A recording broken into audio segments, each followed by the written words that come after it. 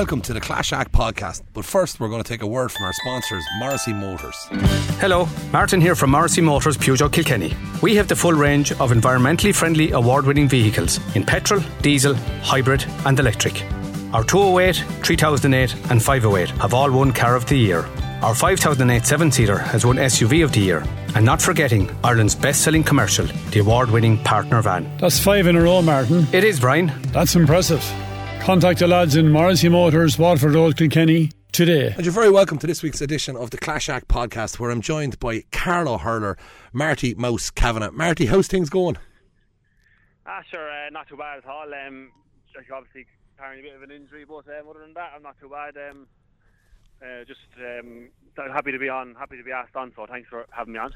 No, it's great to have you, Marty. I've been lucky enough to get to see you over the last couple of years, working with Casey Law on the radio, and you're a player. I know Brendan Hennessy had been waxing lyrical about you for a long time when I started doing the games, and you know, in fairness, he'd bigged you up and you didn't let him down. You're a very exciting hurler to watch, and I was really disappointed. It was just before the Westmeath game where the word had come back to us that you'd done your cruciate. What exactly happened? Yeah, so a week before the first round of the Joe McDonald against Cleere, we were training in Abbottstown and we were playing a match, and maybe 10 minutes on the match, I was running for a ball, and there was two lads coming out towards me, and I was going for the ball, but one of the lads fell into my standing right leg, and I just heard a crunch in my right knee.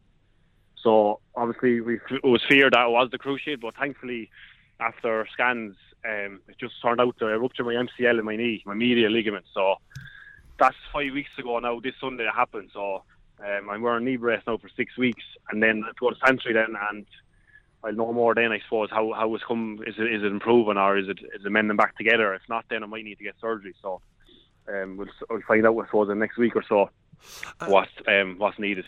And an injury like that, like is there, like we hear about these things all the time. We hear about cruciates. Like, have you had anything like that happen to you before? No, I'm 26 now, and I'm playing a long time, I suppose, and like thankfully, and this is probably the only bad injury I've ever had. Like I've never really broke any bones. I've had a few muscles injuries and that I could play on with, and that, but I suppose this is the first injury physically. Like I just can't do anything, and I suppose it's tough, like, because it never happened before. But then at the same time, as I said, I'm 26 years of age, and it's the first proper injury I've probably had. So I'm lucky enough too, like, considering you see other lads, are getting injured the whole time. So I can't be kind of too down about it. I'm positive enough about it, but obviously it was a terrible thing to happen before the championship, and obviously I'm going to miss. Don't know what's the story with the club was yet, and I could miss the summer of hurling, and that's hard to take. But look, these things happen, I suppose.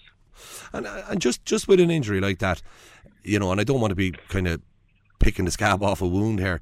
Like, when it happens, is it an instant thing? Like, I mean, you were saying there was 10 minutes to go in the game. Is it an instant thing, like a break in an ankle or something? Do you know straight away you're in big trouble here? Yeah, well, I knew, because I knew straight away. You definitely know. Like, I just when my leg was caught, and then I heard a crunch, and I just couldn't really get up for 10-15 minutes. I was laying on the ground for 20 minutes. The physio was strapping me up, and maybe after 15 minutes, I was like, the pain's kind of gone here, like, maybe not too bad, like, kind of putting good positive thoughts in my head that I could be alright, but then the physio was just saying, like, it's just completely ruptured, like, the pain, you thought the nerves are gone, like, so you can't feel the pain. So I kind of go up then, I went to walk, and I couldn't walk, like, so. But I kind of knew myself. I was just trying to, I suppose, put in my head that I'm not too bad here, but no, I kind of knew that it wasn't good. So thankfully, look, it wasn't because it was fear that I was that, like, so I suppose it was positive that came out of it. With your age now, as you say rightly, you're 26. Is that, age is on your side a small bit, in the sense that, if you were 31 or 32, we'd be calling it a career-ending injury. I'm sure the prognosis from all around you is, you'll be back on the field of play. Even like your own point there a second ago, that you hope to try and not miss the whole summer of hurling. So you're hoping to get back out on the field of play as quick as possible. Yeah, and I suppose I'm going to Santry next week, and I'll tell you that, like, I might need to get surgery. Like, I don't know that yet. He's hoping that in the 6 weeks with the knee brace, that the MCL will after joining back together, healing itself. So I'm hopeful that's the way. Obviously, it's positive that will happen. And then after that, I'm not sure. Then after that, like regards rehab and stuff, it's probably a month rehab, maybe more, because obviously the knee is weak now, and there's a fear there now if I don't straighten it up that the ACL could go. Like, so I need to take all that in consideration too. Like, you know, like if the ACL goes, then next year's gone. Like, so I know I've a few things I suppose to see and see how rehab goes. But I'm hopeful. I am hopeful that I might see some club hurling action at some stage. No. All going well, you know, the group goes well for us, like in the club. But we'll see. We'll take it by week, and that's all I can do. Like, yeah, no, fingers crossed, Marty. And just to take away from the injury and kind of bring you back in time a little bit, you know, I want to just start about your own early career in hurling in Carlow. Before I even get on to that, one of the first things, obviously your nickname Mouse, I kind of laughed the first day I went because they ran about this Mouse Kavanagh, so I was expecting this little tiny corner forward to be rambling everywhere, and I never asked because I wouldn't at the time. And we had trained in my own hurling club, Blacks and Whites, had trained in the following week, and I said, what's the bloody story in Carlow? You know, I said, this Marty Kavanagh, I said, is a fine strap of a man. I said, the Mouse thing. And I don't know if the lads were taking the mickey out of me or what the story is, but they told me that when you were born, is this true? That you might give me that story, something about when you were born. Yeah, so when I was only a couple of weeks old or a couple of months old, I was when I was Mammy said when I was upstairs, you know, I'd be just quiet, like, you know, I'd be quiet as a mouse, like, you know, I'd be awake, but I wouldn't be saying anything, and that's how I stuck, like, you know, literally all I know is mouse, like, it's on me since a few weeks old, a few months old, like, and barely anyone calls me Martin now, to answer to you, like, it's my teacher, everyone calls me Mouse, and so that's the story behind it, though. It's a mad one. I don't think it's ever going to change anyway. No, we don't leave me anyway. No, but this is it. Like, we had a few lads in school and they were called Tiny and stuff, but like Tiny was generally 6'6", 6'7", and I thought, you know, this was the idea behind it. But the lads had said to me, no, he's had that since he was a baby. He didn't have a chance to develop a nickname. He's just been Mouse since birth. But it's a good fun nickname. It's not. You know, there could be worse. They could be calling you Martin. I know. It's sure, scandal, you know. Sure, it is what it is now, I suppose. I thought maybe I was like a holder. You know, my proper name might come back, but no chance, I'd say. No, you're goose now. You'll be a 75-year-old in church, and a young lad will be saying, "There's the Mouse there now." But that's the way it is. You know. So, but starting out for yourself as a young lad growing up in Carlow, you know, all your exploits have been done on the hurling field. I'm sure you would have played a bit of Gaelic football as well. It's a dual sport county. I'm sure you probably did kick a bit of Gaelic football as well. But can you start me back to, like, I read an article a couple of weeks ago, and it was, you know, this very excited man that had seen you at under 10s. I think what he said, they were on about Tommy Buggy, I think might have been his name. That he ran to the sideline in a massive excitement to tell the lads that he'd seen this young lad in a white helmet, and he hadn't seen a young lad hurl as well since Tommy Welsh. So they were bigging you up at 10, Marty. Yeah, sure. Look, I suppose a lot of them articles came out, I suppose, when we got to when we won the Leinster final run of that. Actually, look, obviously, so I wouldn't have known that until the article. I'd seen the article, and honestly, reading that, like, it's lovely. Like, it's nice to hear that stuff, and yeah, look, as long as I remember, I was hurling for me, like, my uncles and all, you know, it's just in the family, like, I was hurling mad, and, you know, I would have grown up going to all them Kilkenny matches, you know, because I suppose at that time, when I was growing up, like, Carlow hurling, I suppose, it wasn't as big as it was now, like, you know, I suppose, we're after kind of getting a bit of a name the last, maybe, 6 years after winning Christy Rings, Joe McDonough leagues, and competing in Leinster Championship and that, so, when I was growing up, like, that wasn't really there, like, so, as long as I can remember, that's all I wanted to do, and, you know, as soon as I was old enough and big enough to get into the senior club team or senior county team, you know, I jumped at the opportunity, like, no matter what age I was, like, you know, I always say, you know, if you're old enough and you're good enough to play, like, I'd play, like, you know, I always say to anyone, whereas your age, like, just go for it, you know, and you'll quickly learn, and you'll quickly adjust to the senior standards, like. And with school for yourself, Marty, did you go to school in Burris, or where did you go to school? Yeah, I went to school in Burris there, yeah. And you would have had some of the lads, I'm sure, playing club hurling in Kilkenny would have been playing school hurling with you there. Yeah, we would have had, sure. We would have Gorn, we would have Skioch and Paulstown. suppose, would have been three main Kilkenny teams there that would have went to Boris as well. So yeah, no, it was a good mixture, and school hurling was brilliant. Like, it was very good. And did you find, with the school hurling, when you were bringing in the Kilkenny players as well to join up with yourselves, like, Boris are very, very competitive in the hurling championships. They always are. They're very, very strong. But for you as a player yourself, training with the school and playing with the school, was it a big development thing for you as well? Oh, absolutely, yeah, definitely. No, school hurling was brilliant. Like, it was very good. Playing these teams, playing Wexford, Kenny teams, Dublin teams, and obviously mixing them with Kenny hurlers as well in Boris, playing with them, like, so that was brilliant. Like, and obviously and then after school, like, you had the college as well. Like, college hurling was probably the best hurling I've ever played. Like, it was, it's just something about it. I don't know. It's just the standard of hurling is savage, like, and it's just they're great games to play in, like, and that helped me massively going and playing. And like pressing into the whole college hurling thing. I remember when I played football myself, I found, and I say this to people regularly, I found college football the hardest football I played. I found it harder than county, and I found it harder than club, in the sense that, in Athlone, where I went to college, you'd 15 county players playing on a team, and no matter where you looked, there was nowhere to hide in that college game. Like, you know what I mean? There was big players everywhere on the field. Was it like that for yourself in college, that you were really pitting it against the best? Yeah, definitely. Yeah, absolutely. It was. That's it. Like, you either want to play well here, or you're going to be taken off, because the bench is unbelievable. Like, so that definitely brought me on. Like, like, for a year or two, I couldn't make the English team. I wasn't really adjusting to it, or wasn't. I just wasn't hurling well, and then maybe my last 2 or 3 years in college, then it was brilliant. Like, we would have played. We had a great team. We would have got to a Fitzgibbon final, first Fitzgibbon final. We would have won leagues. We won 5 leagues in a row, like Division 1, that had never won anything before.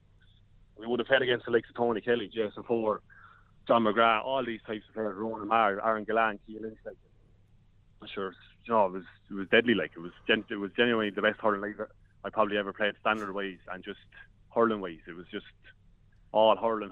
Like, there was no off the ball stuff. It was just everyone wanted to play hurling, like, and it just was massive for me as development. Like. And in the college, who was training you when you were there? Michael Dempsey and DJ Carey, and our trainers. And like, obviously DJ is probably the greatest hurler. Like, I live in Goran, so I'm going to say DJ is the greatest hurler of all time. But Mikey Dempsey is well regarded as one of the greatest coaches in hurling. What was it like playing under the two boys? No, it was brilliant. Yeah, like, obviously you said about DJ, like, he's probably regarded as the best hurler of all time, and and he's very good, like, one-on-ones and that. Like, he tell you do this, what to improve on, and that, like, and so that was brilliant. And Michael Dempsey, he's just a brilliant man in general. Like, I can't speak high enough of the man. Like, and he's just a very good trainer and motivator. Like, and we wouldn't have won anything or got to where we are with the college, to the standards we are, without them. Like, they were just brought us to new levels. Like, and I suppose they put belief in us, like, that we can play against these teams, and we can play against these players and beat them and be as good as them. Like, and we did. Like, we were. And I don't want to be kind of pressing too hard on the Carlow IT side of things, but it was something I was kind of looking at. The Carlow County team was improving and becoming more competitive, almost in line with Carlow IT. Rising at the same time. I know the whole Carlow Rising thing was something that was a big market employee and a big thing that was being pushed along, but it was genuine that you could see Carlow IT becoming very competitive and getting better and better and better, and at the same time Carlow Hurling, Carlow Senior Hurling and the Carlow County team were improving kind of incrementally as a result of that. Yeah, they're kind of, it all clicked at the one time, like, in fairness, with the Carlow Hurling, like, and the college hurling, like. That was great times. Like, for myself and James, they would have been, we were on the county and on the college team. Like, sure, we were going from county training, county matches, and then we're going back to college training, the college matches, and then back to county, and we just bouncing off each other. And so they definitely did. Like, it definitely brought us all on. Like, definitely, regards to Carlow Hurling, like, definitely did. And so that was such a positive time for us, and it was great to look back on it. But hopefully we get back to them times now, like, and there's Carlow Hurling, like. And your fitness levels themselves, can I just kind of try and get your head to go back to that time? Like, you're saying you were going to county hurling matches and then you're going back to play, college training sessions. Just take the college training programme first, say. Like, how many nights a week would there have been training with the college team? So probably, there was a lot of matches week in, week on, so you're probably talking 2 trainings, but like, most of the lads in the college would have been playing county, like, so the management were very understanding that way, like we might be up for an hour, but might be talking for a lot of that, and then just poking and sharpen up, like. No, we were never dog, like, so that was great. Like, I know different colleges might be different, but there was a great communication there between the management, county management, and then the college management, and they looked after it, like, and that brought us better then as well in matches.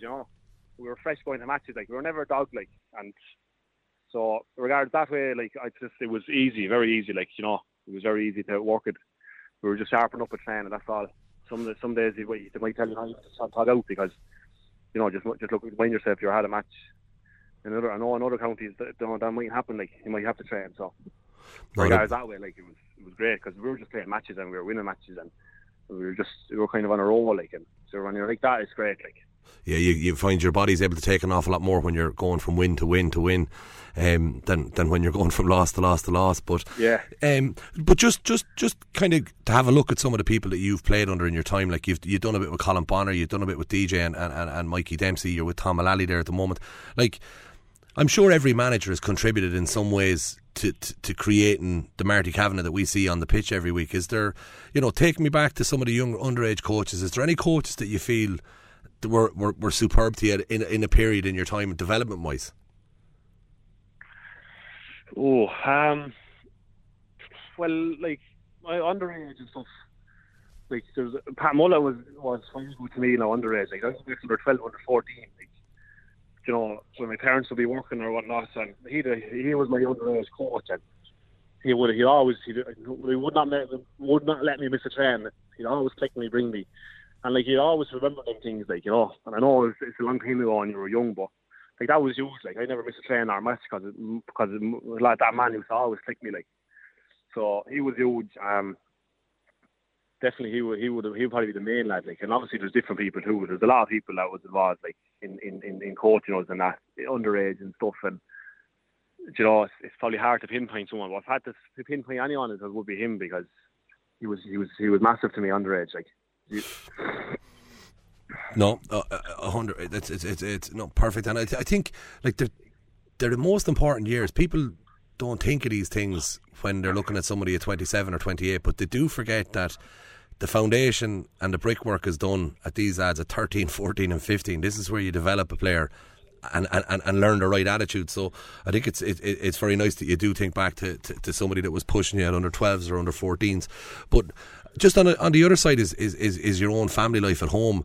Where was the push coming from home? Was there a mum with a sweeping brush baiting the back of the head of you to get out of bed and go training, or what way was it like at home? Yeah, like, so home was, at home was, like, it was competitive out, like, like, I'm the youngest out of 6, 3 lads, 3 girls, and and like, my mommy and daddy always wanted us out, like, go train, like, and very good that way, like, and just you always hear of people with siblings, the matches out in the backyard, and they used to kill each other, like, and sure, that was the way. It was the same in Kavanagh's household as well, and that'd make you up too, like, you're toughen you up as a young lad, look, and that, probably went into Mammy more times and not crying, but, like, you toughen you up, Harry, going forward and stuff, and they're great memories, and definitely helps, like, it definitely helps you, like, because we were all the 3 sisters as well. They're mad into the hurling as well, and to be at every matches, and obviously 2 brothers of mine, they're still playing at the club and still going strong, so that was great. A big family, and I said my father and the uncle and my father's brothers and Mammy's side as well, like, they're hurling mad as well, like, and plenty of cousins as well there to be playing, and we've a huge old cousin tree there with the family tree, with obviously a lot of lads with the Rangers team as well, like, and so we would have all met up when we were very young as well, and sure, they're all hurling mad too. So it's a big thing in our family as far as hurling. And was it a case of when you were going visiting your cousins, you were bringing hurls with you? Oh, absolutely, yeah. The boot would be the boot would be full of hurls, you know, and sure, straight out to the garden then and see what happens. I was reading an article a couple of weeks ago with Tommy Welch, and he said that whatever pitch they used to use when he visited certain cousins, they'd no lines, but there was barbed wire around the outside of the field, and that was used as the defining line. And he said you learned how to mind yourself there. He said if you were running down the line and there was a fella coming in to make contact, you knew that it was barbed wire you were hitting if he got you. So he said he learned. That sounds tough now. I can't remember. I don't know barbed wire anyway. In the sideline for our matches anyway. Well, maybe it's something that you could look at doing at your old club trade and slap up a bit of barbed wire at the end line, and we'll see when lads move their feet a bit quicker. Must be the Kilkenny way. It worked well for him anyway. It seemed to work for Tommy all right. Yeah, there's no doubt about it, Marty. But Marty, you know, in 2017 you took a path that, you know, that lots of students do. You're probably flying at the prime of your career in hurling and the whole lot, and you made the choice to head stateside and head out to America for a while. Where did that come about, or what was the idea behind it, or was it just a trip for fun? Yeah, so, well, originally, you know, I got a few phone calls about going out, like, over the years, you know, going back to probably 2014 or 2013, I guess, when I kind of started getting phone calls about going out, and sure, it was always in the back of my mind to go, like, I definitely will go eventually, like, and I suppose then we won a few championships at club, and I just never got to go. And in 2017, then we won the Christy Ring that year, and we played Leash in the All-Ireland qualifier on a Saturday. I think it was a Saturday, and if we won that, I wasn't able to go because we were playing the following week, and it was past the deadline in America. But it turned out we lost that match by a point, and the deadline was to be out that Thursday. So I said, if things don't work out, I'm going to go. So as it worked out, then we lost, and I was on a flight then 2 days later to America, and yeah, so I went out to San Francisco then to play hurling for the summer, and loved it. Absolutely loved every minute of it, and kind of got a graph for it then, and went back. And when you were in San Francisco, you know, who was with you in the club team in San Francisco, and from home? Had you anybody living with you? You know, any lads from Skiock or any of that area? You know, in general, did you have any pals out there when you got there? Well, it actually worked out now that James Niall, my own clubmate, he actually came with me as well. But he went to a different club in San Francisco because they were just, would say, all the visas were taken up for the club I was going to, so he had to go to another club. So he was out there. But obviously, I wasn't living with him. I was living with all the lads who were playing for San Francisco or for Tipperary, and he was living with lads from the senior. So he was there. So that was great to have him there, you know. But other than that, like, I wouldn't have. Actually, there was a chap from Paulstown there, actually, Billy Hallen's name. He was there. But I wouldn't have known Billy. But obviously got to know lads. But it was great, like, you know, you're living in a house there. 16 lads. Well, it wasn't great, the house, but in regards to the crack and that, like, you know, I still talk to the lads this day, like, so.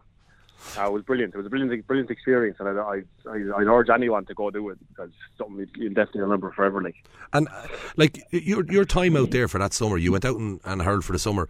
I know I've seen it before with some players. Some players go out and work and hurl and work and play football, and other players go out and just play football. With yourself, were you working while you were there, or was it just all hurling? No, I worked. Yeah, I worked. Just worked labour. That's all. Yeah, so. So what would happen is the manager, whoever brings you out, like, would look after you that way. You know, he'd be in contact with other owner or other business owners, and maybe 3 or 4 lads off the team will go to this lad, and it's just work there, and she could be doing anything really. So that was it. Yeah, work for a few weeks. You work for a few weeks. When you have a bit of time off, then we're not hurling matches out there. You know, you go travelling for a week down the coast or whatnot, or head anywhere else, like, just do a bit of travelling, sightseeing. So that was pretty much it, like. But you work for 3 or 4 weeks, you take maybe a week off, 2 weeks off, you go travelling, you come back, you work another few weeks, and then you go travelling again. So that was always brilliant. Literally living the dream, like. Yeah, literally, yeah, literally. And then you came home after that. You were home for a little while, and you made the decision to go back out again. I did, yeah, and like, the county team was we actually won the league. We won the league that March. We beat Westmeath in Portlaoise, and we got 4th Division 1. Like, the county team was flying it, like. And sure, it was being obviously the lads wanted me to come. He wanted me back out there again, and and the Joe McDonagh was the first year Joe McDonagh started, and obviously in the back of my mind, like we have, there's a great chance of winning the Joe McDonagh here, but I made the call that I was going, and I told Colin Bonner was over, and he was 100% about it, he was completely understanding, and then he said no problem at all, look, and that was it. And like I was around there for the first 2 matches of Joe McDonagh, but I couldn't play it because if I played them matches, then I couldn't go play in San Francisco. I was actually there, I was on the line, I was in war, so anyway, it worked out. I had a great summer, and obviously the boys had a great summer, so they won. And look, obviously I would have loved to have been there. Obviously I would love to have played it. I would have done a medal, but I don't regret going because I had another brilliant summer, and I met friends for life, and I got to see a good bit of the world. And so look, it worked out great. It worked out well for both parties, I suppose, in the end. Yeah, no, and like it was one of the questions I was going to ask you, and you've answered it yourself. Is do you have any regrets on it? And I think it's wonderful to hear you saying that you don't have actually any regrets. That you're delighted it worked out for both sets of people, the Carlow people and yourself. That you both had great summers. But then you come back, and like it's fair to say, 2019 was, it was a marquee year for your own club. Huge year, yeah, sure. It was Kilkenny was a brilliant year in general with the county, because we were up playing Leinster Championship. It was like Galway away in Salt Hill packed. Then it was like Kilkenny and Carlow packed, and played Dublin at home and Wexford away, and they were huge games, like just unbelievable, like just things I suppose you dreamt about, like playing when you were playing just 2 years ago, and playing them matches, like. And I suppose just ran on into the club then, and obviously look, we were lucky enough in the club, like we were dead and buried in the semi-final, like we just got over that, and then had Rangers in the final then, and down to 14 men after 15 minutes, and we somehow we somehow pulled it out of the fire, and history then, went on to great Lorne and Leinster, and again it was unbelievable scenes, and to never seen just the atmosphere in the club, and it was unbelievable. Like anyone, you talk to any man now down to Mullins and just talk about it, like, and that's something that'll stay with you forever, like, great memories. There was a couple of things in that year that I want to try and, like, I had just started doing a bit with the radio, and I'd started to this is where I was really starting to get to see a lot of Carlow hurling and a lot of club hurling around the country. But there was a couple of mad things happened that year. Like, I can't remember what the backstory was, but you'll obviously remember this, and you might enlighten me a little bit better. But the Ballinkillen game, you were due to play Ballinkillen in a semi-final. There was, I can't remember, was it some backlog of fixtures or something like that? Ballinkillen then basically didn't play you in the semi-final. They subsequently got thrown out of the championship, so you were straight into a final. If I've said anything wrong, stop me. And then your club went to the county board and said, no, we'll play Ballinkillen in the semi-final next week, say. And then you went out and played Ballinkillen. And if I remember rightly, you were bet in the semi-final. You got a goal at the last minute to take the extra time. Last fuck of the ball, yeah. Last fuck of the ball, we got free, yeah. And now this is a genuine question, and I'm not being a prick asking this, but was there, if I manage a team, if I got told the team that's meant to play in the county semi-final aren't able to field a team next week, will you play them in 2 weeks? My answer would be no. If they can't field a team, bring up their under 14s, we'll play them. I want to get the county final, but I'm greedy and I'm not very much, I'll do what I have to do to win. What was the thought process behind St Mullin's kind of agreeing to play that fixture? Yeah, so Asher, it was mad, yeah. It was a crazy 2 weeks. We didn't know what was going on. We didn't know if we were playing for semi-final or final, but you kind of did a decision with the players then. It was up to us whether we wanted Ballinkillen or not to back in the championship. But like ultimately, if you want to win a county final, you want our right to win it, and it didn't feel right. Not going to a final without playing a semi-final. So that was it. And there was always that.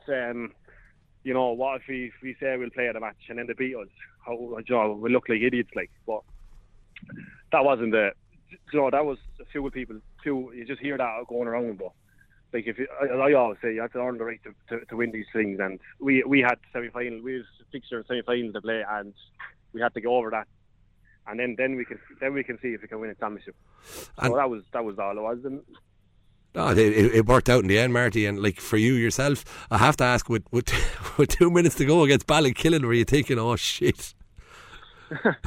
Sure, I was thinking we were going to get fleeced. Yeah, the players are going to get fleeced. So I'm thinking about go on holiday for a month or something, get out here. So I want to get fleeced. But I suppose that's the what would you call it? I suppose karma fear. You know, we got our bit of luck in the end, and we got the goal, and went on an unbelievable journey. Then, you know, and maybe if we hadn't have played that match and went to a final, we wouldn't have won the championship. Yeah, no, it is, and like that whole run that year, like he beat Ballinkillen in extra time. The game against Mount Leinster Rangers was pretty close. He played the Laois team. It was the Laois team. I think that was the semi-final. Yeah, like, or we played Coola. Coola in the quarter final. Coola was in the quarters, and then it was Rathdowney in the semis. Yeah. And I remember the Rathdowney game because we covered it. I hope I'm not crediting the wrong person, but I think it was James Doyle scored the most outrageous point. He did, yeah. It was the last puck of the game, really. If I remember right, he broke in and flicked it. That's right, yeah. He got 2 savage points there. He got 5 points from play, and he got the last 2 scores. 2 outrageous points there in injury time. You know. That last point, it was something else. Like no one else could do it, and no, he's a serious offer. Oh no, Jesus! Like it was because I remember that day, and I just, it's always that last score that sticks out to me because I'm thinking of the time on the clock, the importance of the game, and then just what he did, the flick over the 2 defenders' heads and then pulling it back. Oh, I could watch it all day. But then it sets you up to play, you know, the kingpins of Kilkenny Hurling, Ballyhale Shamrocks in a Leinster final. Like the whole build up to that must have been just an absolutely unbelievable buzz for you. It was great. Yeah, it was. You know, like it was, the talk was unbelievable, and sure, like we were playing the best team in Ireland, and probably will go down as the best club team like ever played, and it was a great build up, and obviously there was different stuff going on in the pitch and interviews and different sports people wanted to come down and talk, and it was, you know, and sure, like you have to enjoy that too, like, because, you know, we might never get back to that again. So, you know, we just enjoyed it, and we said, look, we were focused on the game, but just take it all in, and you know, and we did, and like that was brilliant. That was a brilliant 2 weeks, and obviously the game didn't go to plan, but you know, I thought we hurled well in the match, and we could hold our heads high, you know, walking out like so. So yeah, it was brilliant, and you kind of dream about getting back to there, and you know, who knows, you might get back there with a bit of luck, and we'll see what happens, you know. Yeah, no, and it was like, I mean, it was a summer to end all summers, and I mean, the game against Ballyhale Shamrocks, like as you say, you know, you're meeting probably probably will go down as the greatest club hurling team of all time. This specific group of players, like, and you're meeting them right in the peak of their powers as a juggernaut, and still had to mix it with them and rattle it with them. I did wonder, there was a couple of things I did wonder about. The week of that game, there was a huge amount of media interest in St Mullin. There was a huge amount of media interest in your team. There was a lot of, you know, there was an awful lot of stuff. Like, is that a distraction for a player? Is that something that you just embrace and enjoy, or is it something that you look back on and say, Jesus, you know, let us focus on the hurling and we'll do all that stuff after, you know? Yeah, I suppose it can work both ways, you know. Like, it can be a distraction, but I don't think it was for that particular time, for us anyway, for that team. I think we were just so focused in general, like, and I think that game, you could see that in the cooler matches and that Downey matches, like, you know, no any phased us, and we were just focused on the job, and like, you know, as I said, like, that media attention that for that week, like, down the pitch, and that might never get that chance again, like, so it's important to enjoy it and embrace it and do it, like, and just, you know, do it for whatever time you had to do it, and then you're back in game mind then again, you know, and you're focusing again. So it can definitely be a distraction on players, but for us it didn't anyway. Yeah, no, it's something that I've always in my head tried and balance out. I was lucky enough to be involved with a county team a number of years ago, and we got beaten in an All-Ireland semi-final, and I was pretty gutted for about Still am, actually. For about 12 years now, I've been pretty good at it. But I remember the manager saying to me afterwards, what you've really missed is the 3-week build-up to the All-Ireland final. The buzz that goes with that, the media stuff. And I said it to him, is it a distraction? And he said, it's a distraction I'd never take away from a player, because you don't get that many opportunities to have that. And you should go out and live it and love it, you know. So it's about... No, I definitely agree with you. Definitely, 100%, yeah. Definitely. And, you know, I suppose kind of drifting away from the club scene a little bit, I have to ask you, and you be honest with this now as well, and like, Mount Leinster Rangers had a good run in Leinster a number of years ago, and I often wonder, like, when they got the Leinster final, are you there shouting them on, or are you thinking, Jesus Christ, don't let these win Leinster? I know, you would. No, I was in the stand, I was in Nolan Park in that match, and yeah, of course you will be shouting them on. Yeah, you'll be just like, you know, like, obviously you wish it was your club, you know, you wish it was you that was there and doing it, you know, and winning Leinster, and like, we had the opportunity to do that, so, you know, we kind of got to feel, we got to feel what they felt, but obviously they got to a Club All-Ireland final and they won Leinster, but, you know, you get a pass for it and you want more of it, like, you know, but obviously, look, everyone's different, but me personally, you know, I was in the stand and I was there, I was shouting the boys on, like, you know, because I'd be very close, I'd be best friends with a lot of them boys, so. You'd like to see them. Of course, you'd be envy of me. You'd be a bit jealous of them, you know. But, so that's normal, like, you know. And across the ranks in the club, would you say it was a 50-50 split, shouting them on and discreetly hoping they didn't win? Or okay, look, it's hard to know. But sure, of course, you probably will. You would have people, you know, that probably want to win. But that's normal too. Like, you know, I'm sure when we were in Leinster final, people didn't want us to win either. But, you know, like, it's see, I think you're at a level where you're playing intercounty and you've club mates and stuff, but you know, that are on the opposition teams that are playing, and you shout them on. But I know at home, like Gary Castle and Athlone, you know, my club, there's no scenario where we shout for Athlone, and vice versa, and the same in Kilkenny here with Blacks and Whites, Paulstown, Greg Namana. I'd say there's no scenario where any of these three clubs would shout for each other either. I think they'd like to see relegations and trouble being brought on their clubs every day of the week. But it's all fun and games, and they all go to the pub afterwards. I think a lot of it's just a bit of crack, isn't it? No, that's it, yeah, absolutely. I mean, that is the way. That's in every. I suppose. I think. I don't know. I think it's not. I don't think it's bad now as it was maybe 20 years ago, like, or, you know, 15 years ago. I think it's not as far as raw as it was, like, you know. You know, that time, like, cause they hate each other, like, you know, hate each other. That's what hate each other. I think that's a mellow now a little bit, like, you know, it's sport at the end of the day. It's a game of hurling, you know. You want to win the match, but it should end then, like, you know. There's no need to bring anything in outside of the pitch, like. Obviously you want to win when you're there, and you do everything in your power to win. You do what you have to do, but after that, then it should just stay there, you know. That's the way I always was about it, you know. That's the way I always was, and I wouldn't be sour over anything like that. And, you know, it's a game of sport, and that's it. Just leave it there, you know.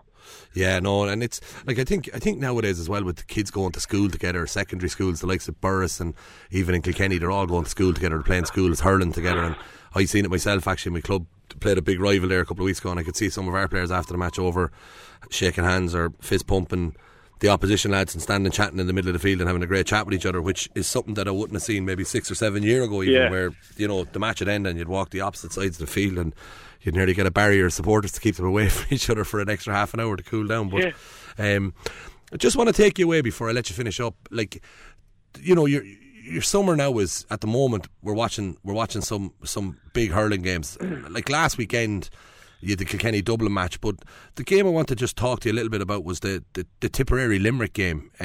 For you as a hurling man and obviously a big fan of hurling too, you know, Tipperary's first half performance, what did you make of that? And then Limerick's second half performance, what did you make of that? And can you see why there was such a capitulation from Tipperary? Yes. Oh, God, after watching the match for 2 or 4 times, it's just an unbelievable game. Like, Tipperary 2-16 in the first half against Limerick, like, you know, it was an unbelievable first half shown. I think Limerick were similar to Tip as Tip were in the second half, but Limerick just did a little bit more. You know, they kept there. They got their few points. You know, I think they turned their half time 11 or 12 points. I think Tip scored 4 points, 5 points second half, 1-4, 1-5. But yeah, I said, I remember a half time match. I said Limerick, guarantee you this game will go to the last whistle. I said Limerick Limerick will come out here now and they'll be right back in this game. And they were, like, you just kind of knew it. You kind of knew they were going to do that, like. But the Limerick second half performance, so that was scary, really. To be honest with you, it was scary. And them in that heat and them conditions, like, geez, they're running and they're just an unbelievable. They're probably, God, they're some team, aren't they? Like, they're probably the best team. Well, they're probably not. Well, they'll do a lot more now to get to the best team as that Kilkenny team back a couple of years ago. But I tell you, they're not far off it. I tell you now, they're just serious outfit, and they'll take stopping now again. They will. Like, I watched the game live, and like yourself at half time, I was saying, there's no way there's not going to be a kick out of Limerick here. Like, this is, it couldn't happen. Limerick are too good to let a team do this to them. But then in the second half, like, I just wonder, is just with Tipperary, we leave Limerick aside and we can, we give them all the glory they deserve and point out how brilliant they were. But I'll just take you on a couple of them. Kyle Hayes' goal, right? It was a fabulous goal. But, like, you have to ask, where the hell were the defenders? Like, why didn't somebody hit him? And I'm not saying about cynical fouling, but just get close to him. Like, he ran from his own wing-back position. Like, it was unforgivable defending to concede that goal. And then the other thing as well is the Tipperary management team. Liam Sheedy's a brilliant manager, but because he's there and he's there a couple of years and he's built loyalty and relationships with players, there was a lot of Tipperary players I thought looked extremely leggy early in the second half that he kind of persisted with, when you'd be thinking there must be lads on the line that could add something to this here. Yeah, I agree. Yeah, I think one thing with Tipperary, like, they're singing on. Not they're singing on, like the likes of Holly Maher and these guys, they're unbelievable hurlers, like, and you want them in your team every day, but in that weather and that, like Tip won an All-Ireland under 20 there 2-3 years ago, like, there's a lot of young lads there on the bench, like, I think he should try to beat them in, like, and especially in that heat, he probably should have. That's probably one of the downfalls in the second half from Tipperary. He should have put the young lads in, like, and they lost their shape completely in the second half. They got dragged all over the place and they just weren't able to keep up with Limerick. And that's definitely was one of the factors why they were bet. Like, as I said, Kyle Hayes' goal, like, he put the ball up in his own 65 nearly, and I think he sliced step one lad, and that was it. He ran them straight through, like, so it is unforgivable now, definitely unforgivable defending, and strange one that, like, there was maybe two backs, I think, then, but obviously they had their own men in the full forward line, so they didn't know what was going on, and obviously he missed it, but I think that's definitely one of the factors. I think they need to start bleeding in a few young lads, because that's probably exceptional hurlers, like, but I suppose they're just clinging on. As I said, they're not clinging on the way they're still savage hurlers, but in that conditions, you're going to be tired. Your legs are going to be fatigued, so definitely should have swapped them in and out, like. Yeah, no, it's just like, and it's interesting when you say it about they were dragged all over the field, because when I seen the goal in live real time, I thought that's a great goal, but then instantly my mind went to. And I actually, you're right in what you say. Now I can thinking back, he actually did only have to sidestep one player. So, like, if I get you to go down to any club match in Ireland tomorrow, if there's a hurling club match on, and I give you a ball on the 65 and I tell you to run from A to B and only have to sidestep one player, if I told you that was going to happen, you'd laugh at me. You'd say, Eddie, it's not possible. There's going to be at least, and is that down to the movement of the Limerick forwards that the tip lads dragged spinning, basically? Yeah, definitely. Yeah, I think the Limerick half forward line came out, like, they came out for the sharp ball. They're brilliant at the sharp passing and the hand passing, the pop passing, and running off the shoulder stuff. And the tip half back line got sucked into that, and where they should have stepped back, and where it should have happened is tip half back line should have stepped back. The fielder should have came back. Half forward line should have came back. They should have kept their shape in the backs, because if they had to do it, keep their shape, and kind of go out the goal straight for Limerick, they probably would have won the match. They would have done enough, because they had the 2-16 the first half. They had enough nearly score, not enough score, but you add another 10 points to that and go out the Limerick goal share, it would have won the match, like. So I think they learn a lot from it. Like, I still think Tip, I wouldn't be surprised if Tip won All-Ireland. I think they have a huge say in the championship, so we're looking forward to finding out now next few weeks how it goes. And the Kilkenny Dublin game on Saturday night, I went up to Crow Park for that. I'd be looking at games a little bit differently than most people. I thought Kilkenny were very good. I thought they just swatted Dublin away. I know that sounds terrible, but genuinely I think they were on a hiding to nothing, and I've said this to a few of the players I interviewed after. They were on a bit of a hiding to nothing. If you go up and win by 25 points, people say, oh, well, that's expected. If you go up and win by a point, you're a joke. And if you lose, there's war in Kilkenny over getting beaten by Dublin. But I thought they were very professional, that they never gave Dublin a sniff, really. Yeah, no, yeah, definitely, they were. And like, you expect nothing else anyway from Kilkenny, because they have that attitude and work every year. Well, what happens? Like, the next year, the exact same. They work as hard for each other, and it's brilliant. Like, they're a great team to watch and kind of work off them as well. Like, but like, they got Dublin got plenty of it, like, for a lot of that match. And as you said, Kilkenny just stayed there and tipped away, worked hard, and eventually they warmed down and they got the score then in maybe the last 15 minutes to, I suppose, to make the score line a bit prettier. But it was a lot closer than that. Like, then it's Dublin, they threw everything at them, and well, it's just Kilkenny were just that bit better, and they worked that hard on it.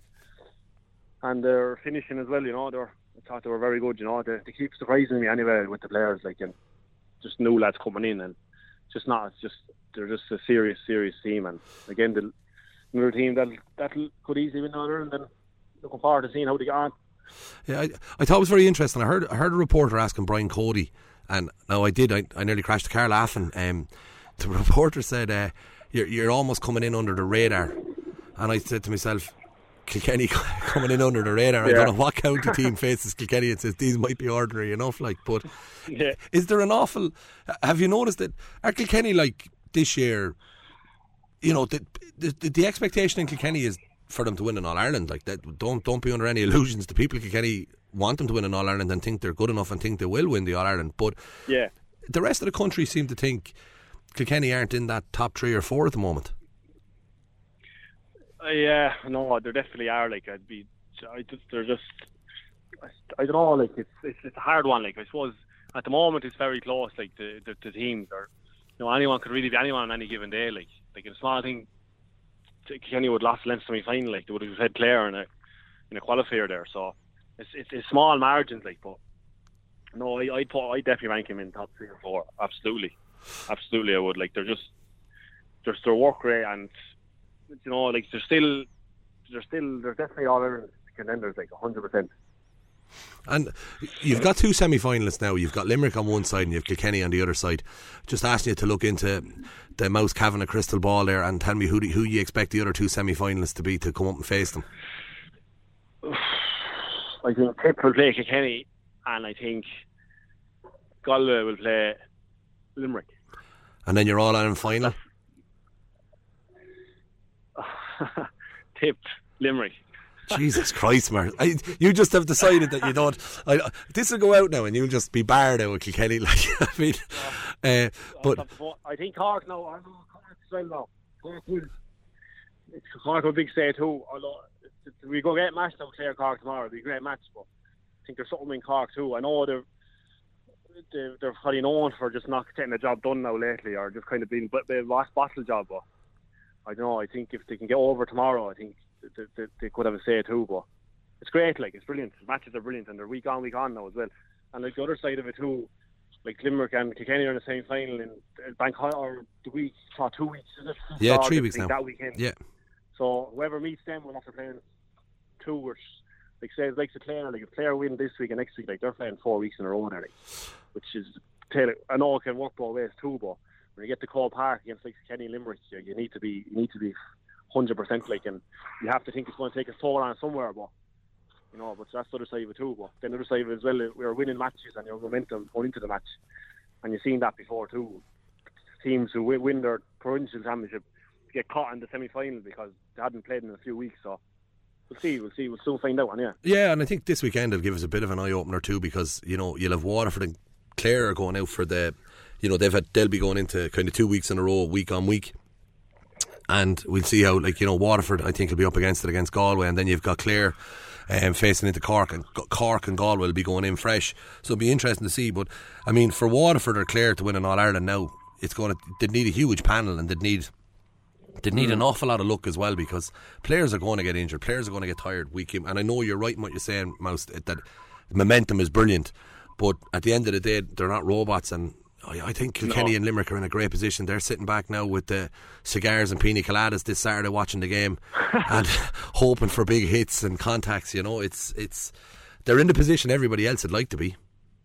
Oh, absolutely, yeah, no, definitely. They're definitely, like, they can train out for 2 weeks and fine tune then for an All-Ireland semi-final in Croke Park, and like, you don't know what's going to happen in these matches this again next game. As you said, lads more likely to get injured. It's lads could get sent off, share cards, and these are all factors. Like, whereas that's not a problem for Limerick or Kenny. They're sitting there nicely, and they know they're going to be playing a savage team in the semi-final, but they also know whoever they're playing is going to have to be playing 2 or 3 savage competitive matches week on there. So yeah, look, it can go either way, and look, I said we'll find out now. Looking forward to the match tomorrow.